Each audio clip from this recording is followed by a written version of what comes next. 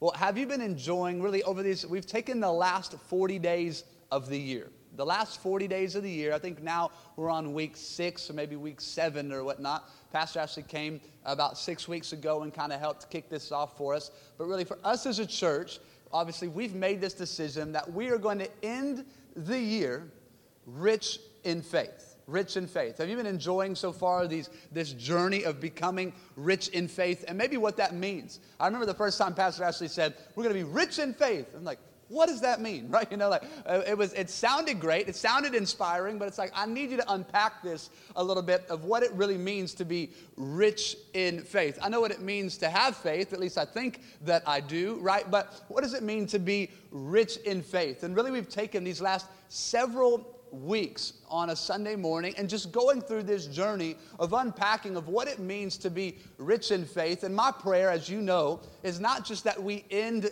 this chaotic year that I'm sure all of us have different perspectives, thoughts, and feelings on, right, of how this year has been. But my prayer is not that we would just end the year rich in faith, because oftentimes we think God moves in seasons. And that is true in the sense of, obviously, that's the way that God created earth, right? We have seasons. We know that there's seasons that we go through physically, environmentally, spiritually, relationally. But if you read Scripture, Jesus has designed a life for you and I that no matter the season, we would bear fruit in all seasons, right? And so it may be a winter season. You ever met somebody? I'm just going through a winter season in my soul, right? You know what I mean? It's like, oh, you feel dead inside. Okay, why don't you just tell me that, right? Next time, that's really what you mean, but you're giving me the spiritual terminology of it's just winter between me and Jesus, right? But Jesus has promised a life. Jesus has promised a life to you and I that we can bear fruit even in the most uncertain seasons, the most cold seasons, the most barren seasons. I can still be fruitful in all things. Why? Because my source is not in my emotions. My source is in the fruit producer, and that is Jesus, right? And so to be rich in faith, I'm not here to give you a master class on how to survive the end of the year, but rather how to institute things in who we are as believers and who we are as Christ followers that says, listen, even if 2021 looks a lot like 2020, right, which we pray and hope that it doesn't, right, but even if it does, I can still have joy, I can still have peace, I can still have my sanity, I can still have confidence, I can still believe God to do the exceedingly and the abundantly. Why? Because my faith is not circumstantial, my faith is rich because of who my faith is in. Are you with me this morning? I haven't even started preaching yet, but we're getting there, all right? And so here we are. We've made this decision to be rich in faith. What does it mean to be rich in faith? So I'm going to take us through just a couple of bullet points that kind of dials in the last several weeks. So that way, if you've been in and out a bit, maybe you're visiting for the very first time, don't worry. You're not going to be lost in today's message. And then you guys, today is a special day because we're finally going to finish Hebrews chapter 12. I've only been saying it for about 5 weeks now, but we're going to finish this passage of Scripture. But I'm going to take us through just a few bullet points that dials us back in. Our verse that we've kind of centered this whole series around, James chapter 2, verse 5 on the screens, says this. It says, listen to me. Little brother James here with the little brother terminology. Listen to me, dear brothers and sisters. Hasn't God chosen the poor in this world to be rich in faith? So in other words, if I can be rich in faith, then the opposite must also be true. I can be poor in faith, right? And so we have been learning, how do I get rich, right? I went to church to find out how to be rich, right? That's, I'm sure, the thing that'll be trending on social media, right? Church talks about how to get rich, right? How to be rich in faith. If I can be rich in faith, I can also be poor in faith, right? And so we've been understanding, walking through a journey that says, listen, faith is the currency that God has instituted to unlock the things of heaven, right? It is the mechanism that unlocks the kingdom of heaven, that unlocks the miraculous. Every time Jesus performed any miracle, came in contact with anybody, he always addressed them not on the severity of their need, not on their social economic status, always on the amount of their faith. O ye of little faith, your faith has healed you. I've never seen faith like this before, Jesus said to the centurion officer, right? He was never referring to them at the severity of their problem, always into the amounts of their faith. And so faith is this currency. It's this mechanism that begins to unlock the principles of heaven, right? And we know, once again, familiar passage of Scripture, Hebrews chapter 11, verse 6 says this, it is impossible. Everybody say impossible.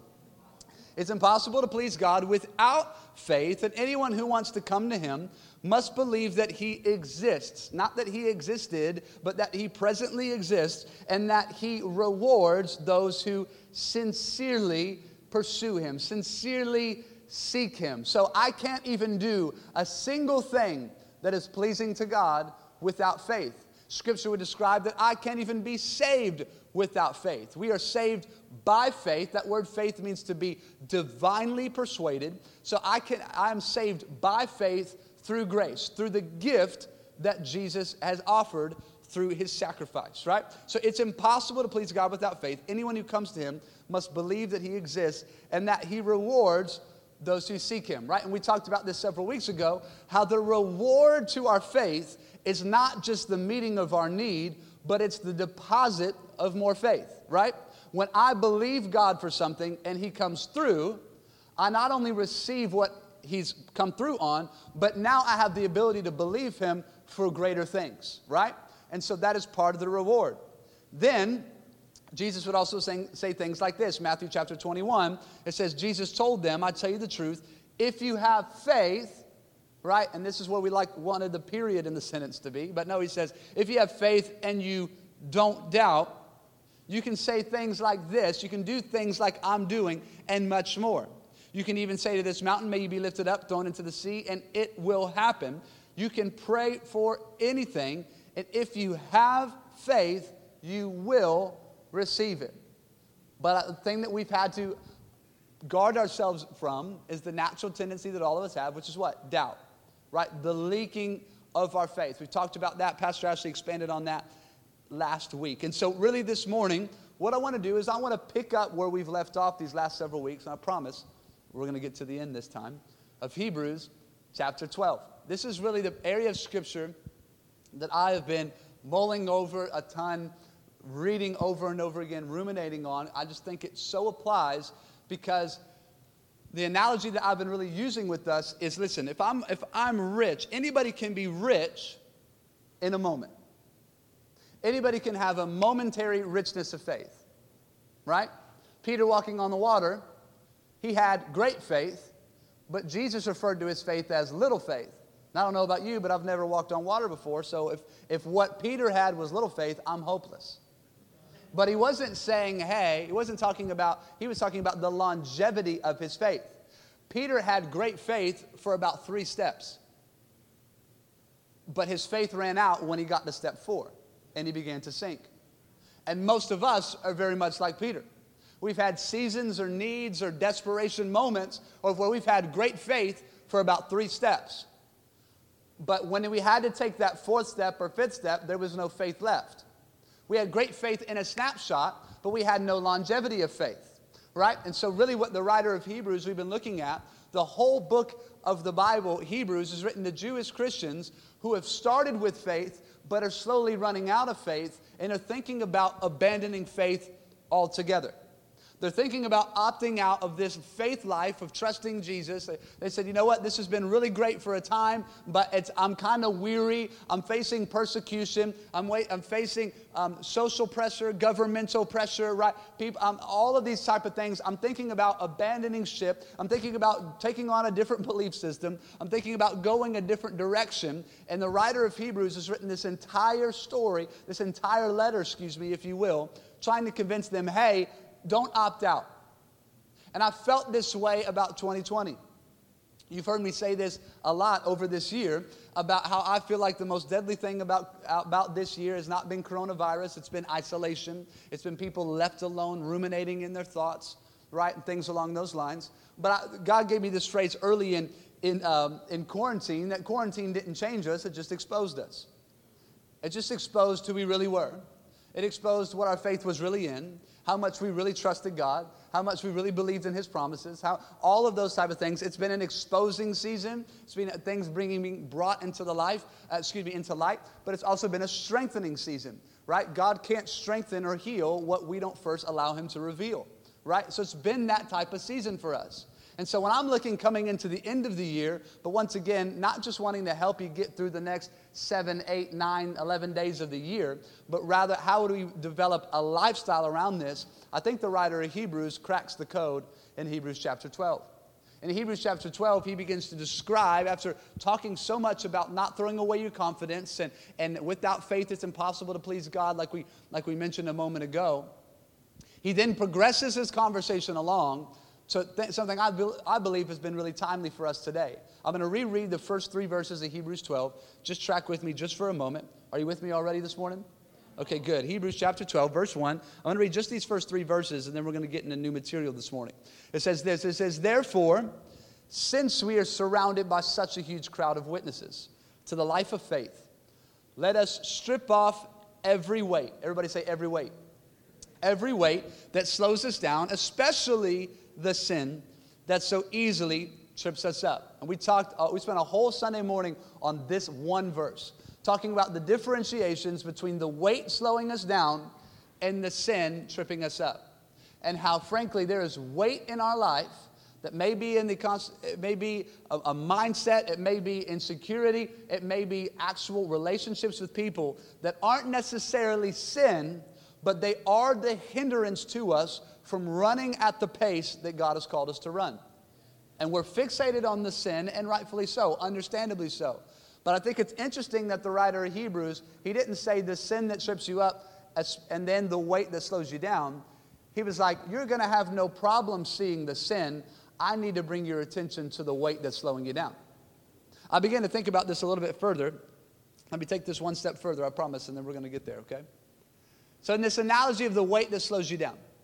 Now, if I looked at the room and I said, hey, I can guarantee you're going to lose 20 pounds. Right? Some of y'all be like, glory to God. God, I came to church this morning, right? The Lord answered my prayer, right? If I said, hey, you can lose 20 pounds right now, those of you who are aspiring to lose weight in the room would have no problem telling me exactly where you want those 20 pounds to come from. You're like, oh, pastor, oh, pastor, oh, pastor, oh, pastor, oh, pastor, right? You're like, I've got a body part for you, right? Just take it. 20. If there's 20, I got the spot. Why? Because there is weight in our life that if it was taken from us, we would gladly offer it up, right? And say, God, Lord, please take this weight. You know what I mean? Some of y'all are thinking about 3 family members right now. Lord, just take them. You know what I mean? You can have them, right? If there's weight that you want to take, I got names for you, right? But most of us, when we're thinking about weight slowing us down and weight that we need to deal with, we immediately are fixated on the things that are causing us the most pain or the things that are getting on our nerves, right? Or things like that. But here's the truth about losing weight. If you've ever lost weight before, you've gotten into the gym, you've gone on a healthy eating plan or whatever it may be, you don't just lose weight in the places that you're most insecure about. You begin to lose weight everywhere. And when I look at 2020, I feel like God's been trying to help us shed some weight, and there's been some that we have voluntarily offered up to Him, but there's other weight that we've said, hang on, Jesus, I actually kind of like the way that makes me look. Woo! Man, I could preach a whole nother message on Hebrews 12, verse 1, but I ain't got time for that, okay? Maybe in a new year, new you, and we'll get there, okay? But just an extra nugget for you this morning. That when I begin to get healthy, when I begin to fix my eyes on Jesus, that Hebrews goes on to talk about, we'll read this in a second, and I begin to run, the more in shape I get, the more weight I shed, and it's not just the insecure weight that I would gladly offer up. God then begins to deal with weight that's slowing us down that we've just grown accustomed to looking at and dealing with. And so maybe in this season you've lost a relationship. Maybe in this season you've lost a facet of your life that you go, man, that hurts. I kind of liked the way that felt. I kind of liked the way that looked. But listen, when we begin to get healthy in the things of God and our faith begins to be this thing that is progressively moving us forward, it doesn't just deal with the weight that we would gladly offer up. God's coming for all the weight that's slowing you down this morning. Are you with me? It says, let us run with endurance the race God has set before us. We do this by doing what? Keeping our eyes on Jesus, the champion who initiates and perfects our faith. Author, finisher, began a good work, see it to completion. Because of the joy awaiting him, he, speaking of Jesus, endured the cross, disregarding its shame, and now he's seated in the place of honor beside God's throne. Think of all the hostility that he endured from sinful people, and you won't become weary and give up. You won't become weary and give up. So this writer of Hebrews is starting this whole conversation after beginning to lay the case for faith, if you will. To not abandon faith, but to get, and then how do I get longevity in my faith? Not richness in a moment, but something sustainable to a lifetime, right? A rich man isn't just rich for his lifetime. A rich man leaves an inheritance to his children and his children's children and his children's children. And so God is wanting to establish in you a richness in your faith that doesn't start and end with you, but travels to the next generation and the next generation. Why are you a man of faith? Well, my grandfather unlocked the code generations ago and being a rich in faith person. And so he says, how do we do this? We shed the weight that's slowing us down. We, especially the sin that trips us up. We fix our eyes on Jesus. We think about what he's doing. And then it goes on to talk about discipline and things that happen in our lives and how God is able to make it work together for good. And if we would see every trial, every obstacle, every pandemic, every 2020 moment through the lens of what Jesus is developing in me, the writer of Hebrews says, come on, keep going. There's a maturity, there's a strengthening, there's a longevity in your faith. And then we're going to get to this morning, verse 14. Are you still with me? Verse 14, I just really felt like God has challenged us to just go verse by verse through this. If you've heard me preach a lot, we don't do a whole lot of this, but I want to teach you this morning. Is that okay? We're just going to go verse by verse and just unlock it. Verse 14, Hebrews chapter 12 says this. It says, work. Everybody say work. Y'all are like, this is the wrong message for me, right? Work at living in peace with everyone. Once again, this is all through the context of how are you going to be rich in faith? How are you going to have longevity of faith? How are you going to pass down faith to generation to generation? How are you going to live a lifestyle of faith? Well, after he talks about the weight and the sin and the fixing your eyes and seeing from a heavenly perspective the things that with trials we go through, he says, oh yeah, you want to stay being rich in faith? Well, you need to work. You need to work at living in peace with only those you like. Oh no. He says, work at living in peace with everyone. Then he says, work at living a holy life, for those who are not holy will not see the Lord. Woo! Listen, don't shoot the preacher this morning, all right? I'm just reading. Some of y'all are like, is this the RRV, the Ryan Rose version? No, this is not. This is straight out the word, all right? You can see it in the Greek, get all your commentaries, right? Work at living in peace with everyone and work at living a holy life. Notice it doesn't say, by being a Christian, you will just have peace with everyone and you will just be holy. See, we've put some false advertising around Christianity. Of that, if I just pray a prayer, right? We read Romans 10 and 9, if I believe in my heart and I confess in my mouth, then I shall be saved. And yes, something truly transformational takes place in that moment. Jesus becoming Lord of your life. But we think, all right, that's it. I've prayed the magical Houdini prayer and there's peace everywhere. There's joy everywhere. My life has turned into the sound of music, right? It's just like, right, everywhere I go. It's like, no, the writer's Hebrews saying, hey, there's an application. And what a better verse to look at and then when we're about to step and see some family members that we maybe aren't crazy about seeing, right? You know what I mean, this week. No, just me? Okay. Extend your prayers towards the preacher this morning, all right? But it says, work at living in peace with everyone. Work at living a holy life. For those who are not holy will not see the Lord. Okay, let's look at this verse just for a second.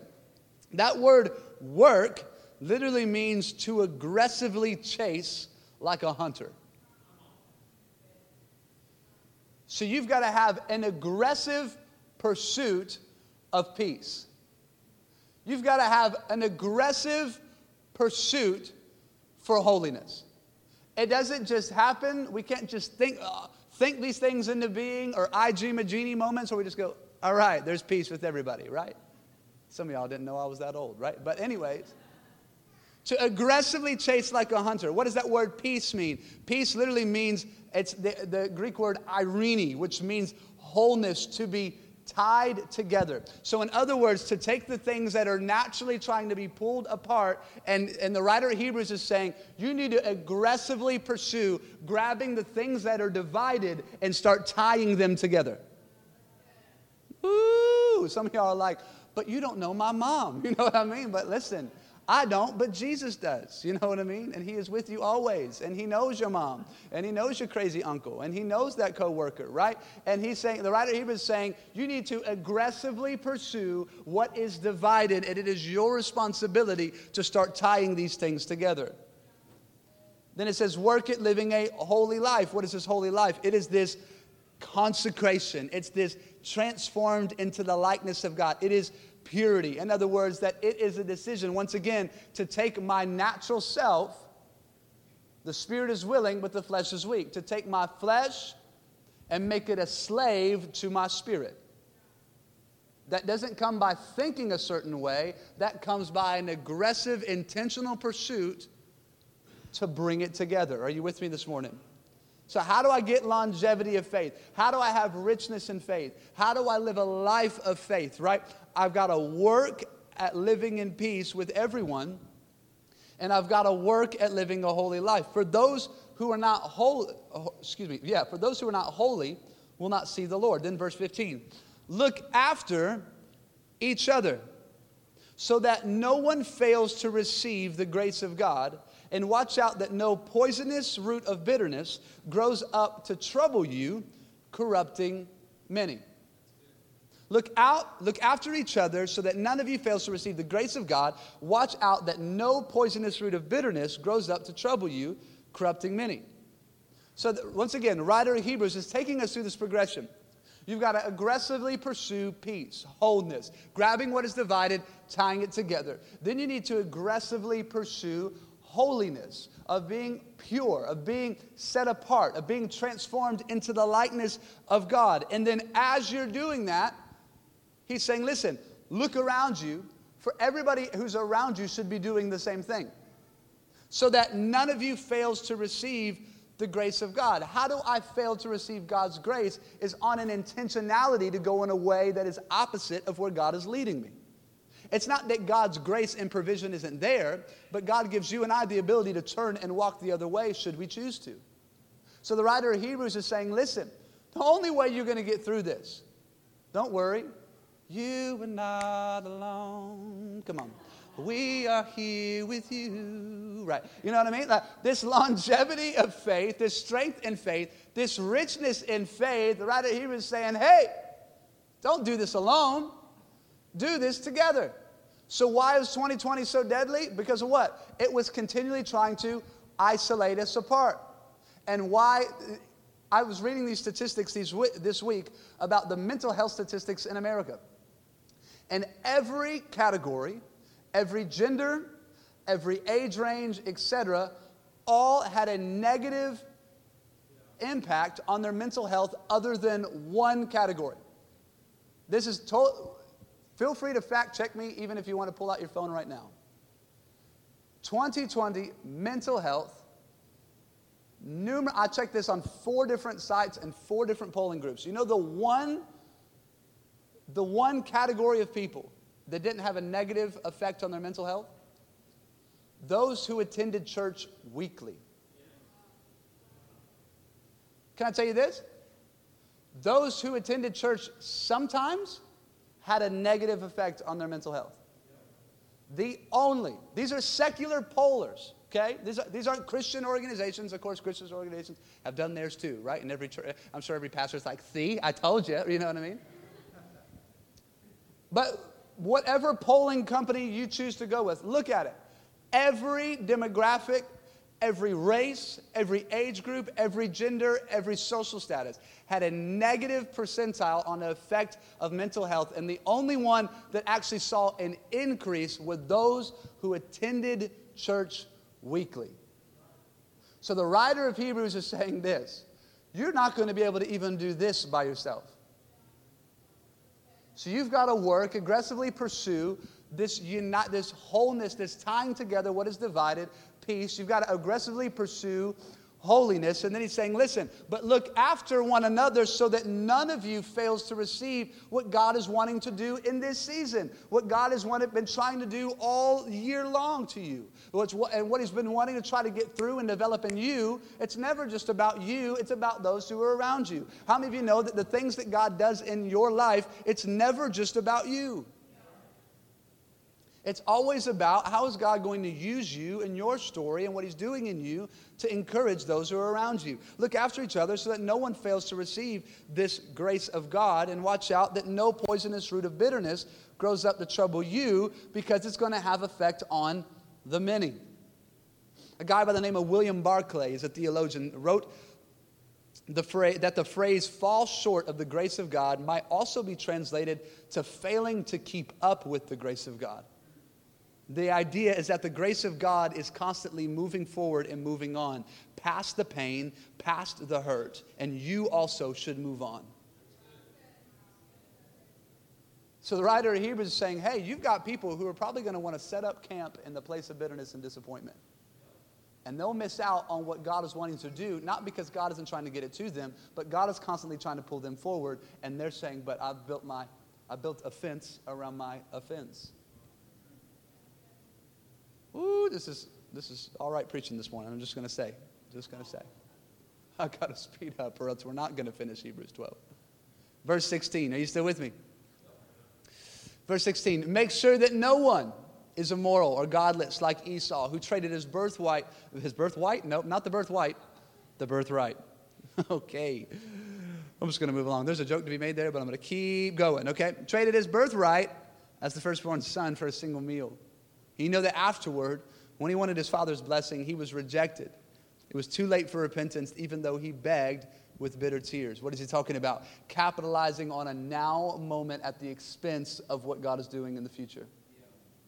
Making sure that there's not even one moment of where we're divulging into something to fill our natural needs at the sacrificing of what God is doing. Verse 18. I could camp out there, but I got to keep going. Verse 18 says this. It says, for you have not come to a physical mountain, rather to a place of flaming fire, darkness, gloom, and whirlwind, as the Israelites did at Mount Sinai.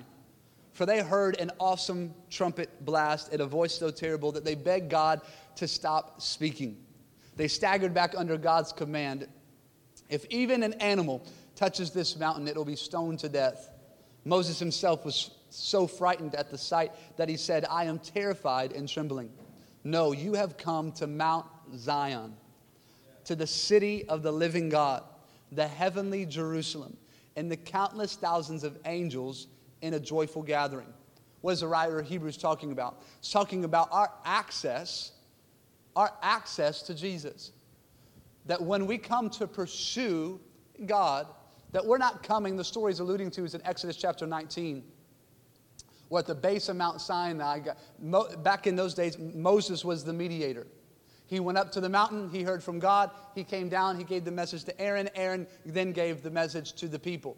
Nobody had direct access to God. Nobody had direct access to being able to hear what God's plan for what he was doing in the earth was. It was all through this man named Moses.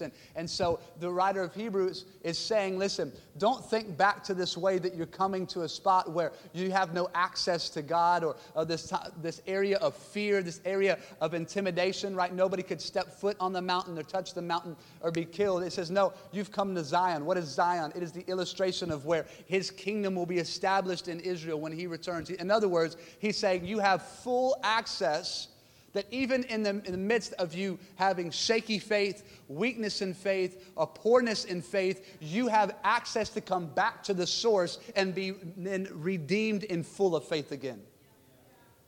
He's saying there is no hesitation. There's no barrier. There's no obstacle that's actually, you don't have to go through somebody else. You don't have to have somebody pray on your behalf. You have direct access to the one who is the distributor of faith. And so it doesn't take eloquent words. It doesn't take a certain process. It literally just takes your pursuit.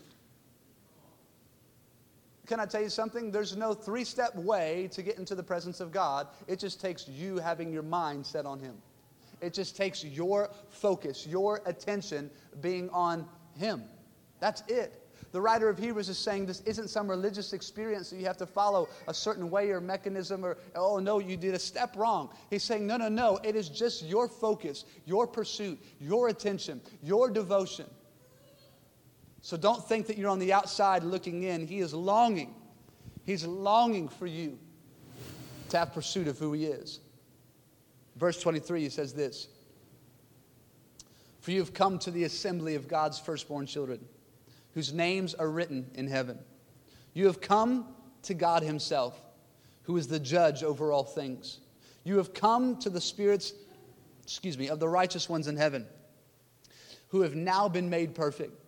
You have come to Jesus, the one who mediates the new covenant between God and His people, and to the sprinkled blood which speaks of forgiveness instead of crying out for vengeance like the blood of Abel." What is he saying? He's saying you've come to the area of grace. That there's no ritual or routine or process that you have to go through because Jesus has already paid for it. He's just longing. Can I tell you one of the most terrifying things about 2020 was? Not knowing how everybody was doing. You got to know, as a pastor, you can run every metric report to figure out who's come to church. Especially now, it's even easier with, having to register for church and check in. Now we really know who's here, right? Not who's like, hey, can you take a picture and Photoshop me in church so I can say, praising Jesus this morning with my besties, right? We know who's here and who's not. You can run every report and every tracking thing, giving and kids and all these type of things. But so much of pastoring people is being able to get in front of them, to see them in gatherings like this, to catching up for coffees or lunches or getting families together or connecting in the foyer or meeting people in the blue room and things along those lines. And I can tell you the most agonizing part of quarantine was like, man, there's people I can't get in touch with. I don't know how they're doing.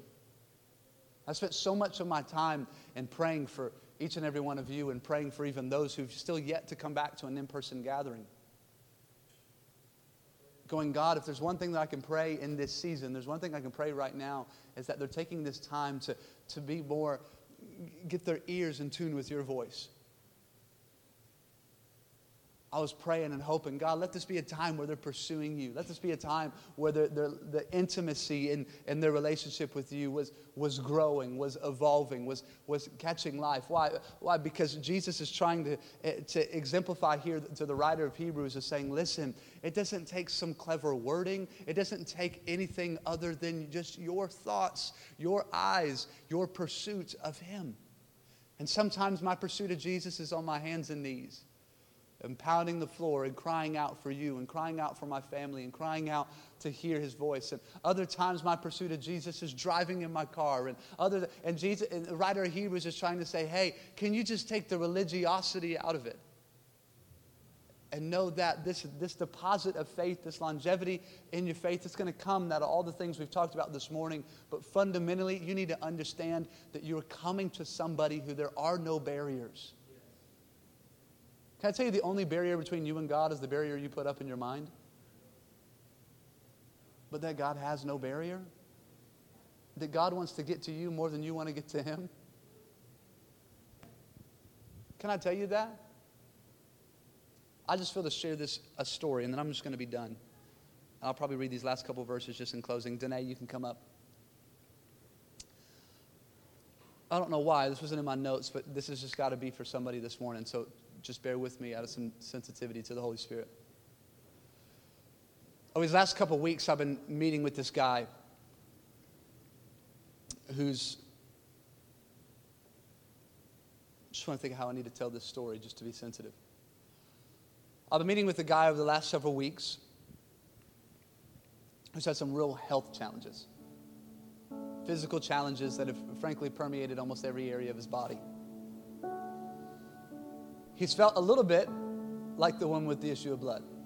He's been to probably 5 different doctors, and no doctor can actually tell him what's wrong with him. He's been very discouraged, so a lot of our conversations have just been, come on, God is faithful. He's a man of His word. And listen, even though that doctors can't figure out what's going on with your body right now, He's the great physician. You need to know that. that you don't need a medical diagnosis for you to have peace of mind. I've had to tell him that I posted a Facebook post the other day about I've never Googled myself to peace, but I have Googled my way to panic. He's been trying to figure out what's going on with my body.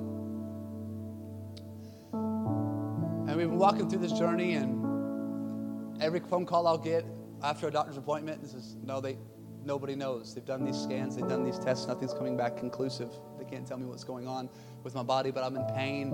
Parts of my body aren't functioning at the strength that they were. I could feel my body deteriorating. And I asked him this question. I said, let me just ask you this. Do you believe that God can heal you? Actually, don't even answer that. Not do you believe God can heal you. Do you believe God will heal you? There was a short pause, and he looked at me and he said, no, I don't.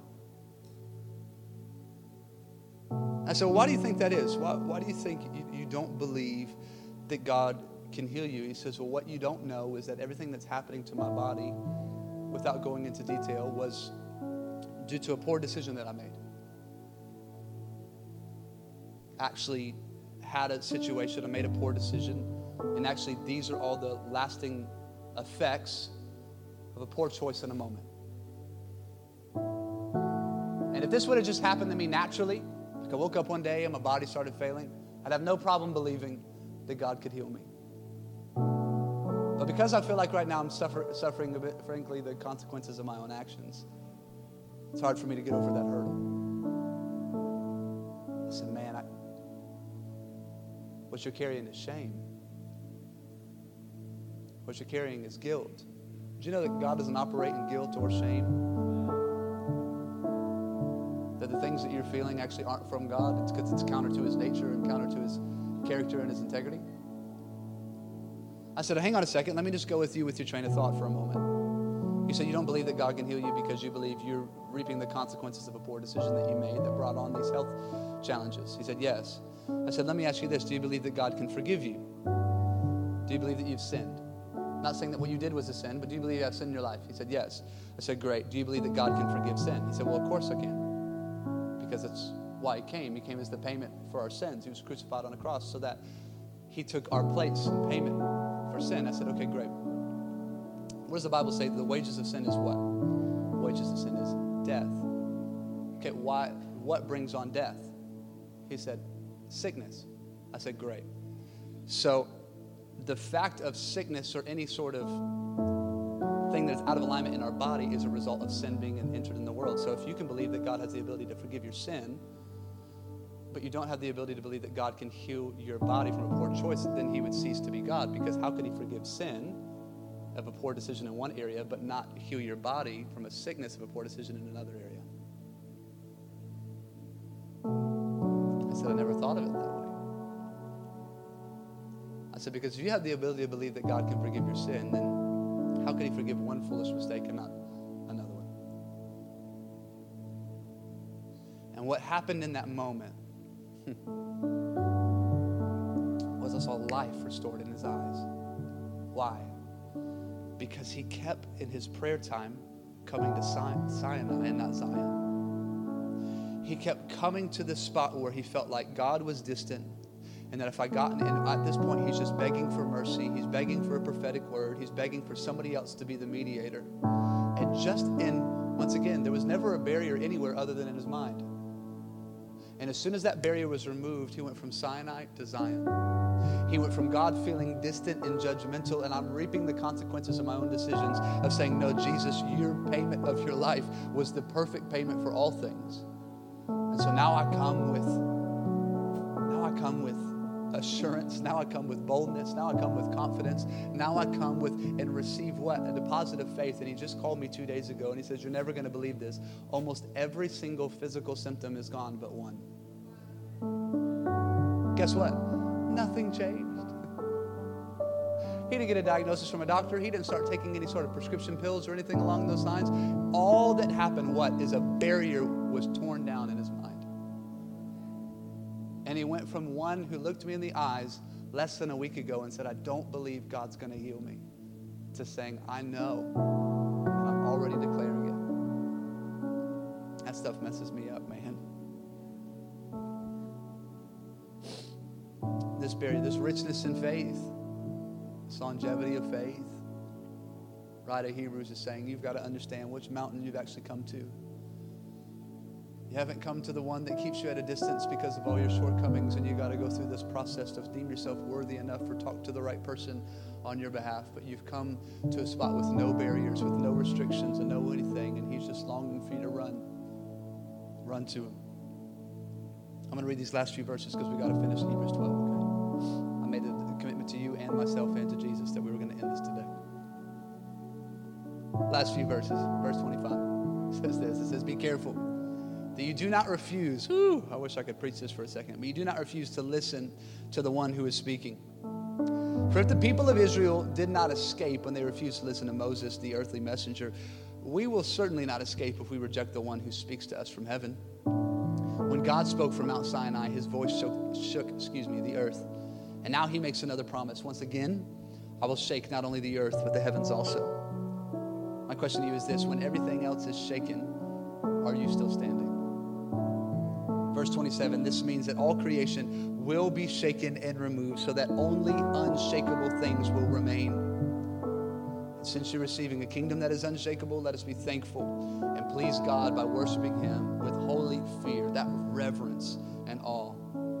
For our God is a devouring fire. You see, a richness in faith is an unshakable faith. Can I tell you something? There's something to be said that after the shaking that has been this year, that you're still standing. Can I tell you, there's something to be said that even the shaking that has been this year, that you're still trusting Jesus, that you're still showing up, that there's still a smile on your face. I understand that may be every muscle in your body to get that smile up because of how you feel on the inside. But can I tell you something? 2020 has shaken us all. And sadly, there's some that still aren't standing. But there's something to be said that your faith still stands. That you've got enough faith to keep going. That you've got enough faith. And what God has been trying to do in you all along this year has been to develop your faith, to strengthen your faith, to put an endurance in your faith. But what does Hebrews 12 give us? Every time we get weary, we know what? We shake the weight. We strip it off. We deal with the sin. We fix our eyes. We keep the perspective that everything that's happening in my life, God is using it for my good. And then I make the decision. I'm going to aggressively pursue peace. I'm going to aggressively pursue holiness. I'm going to look out for others. I'm going to make sure that we're in this together. I'm going to make sure bitterness does not have its place in my life. I'm going to fix my eyes. And I'm going to realize that there's no barrier between me and what God is trying to do, which God is trying to say. And the second that I feel a barrier in the way, I cast down every thought that tries to exalt itself above the nature of God. I tear down every stronghold that is in my mind. And I know that I run to Zion. Why? Because my faith is found there. It's filled there. So that when the shaking comes, I can still be standing. See, Hebrews 12 is just a blueprint on how to live a life of faith. And I just wanted us to go through this journey together. Why? Not so that you can survive the next 11 days with your family, to finish out 2020. But how dare we go through a year like 2020 and not come out changed, and not come out different, and not come out stronger. Come on, if I'm going to go through the hell I've been through this year, I'm coming out stronger.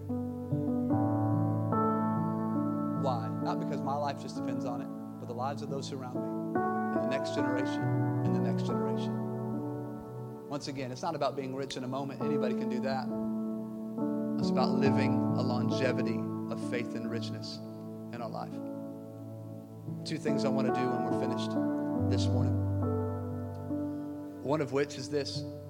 Of course, I'm going to pray over you, and I'm going to pray just like I do every single week after the message, praying that this word doesn't just become something that we're fired up about for the 30 or so minutes that we're together, that it becomes something that changes your life, that flips your perspective, that engrafts its way into your heart.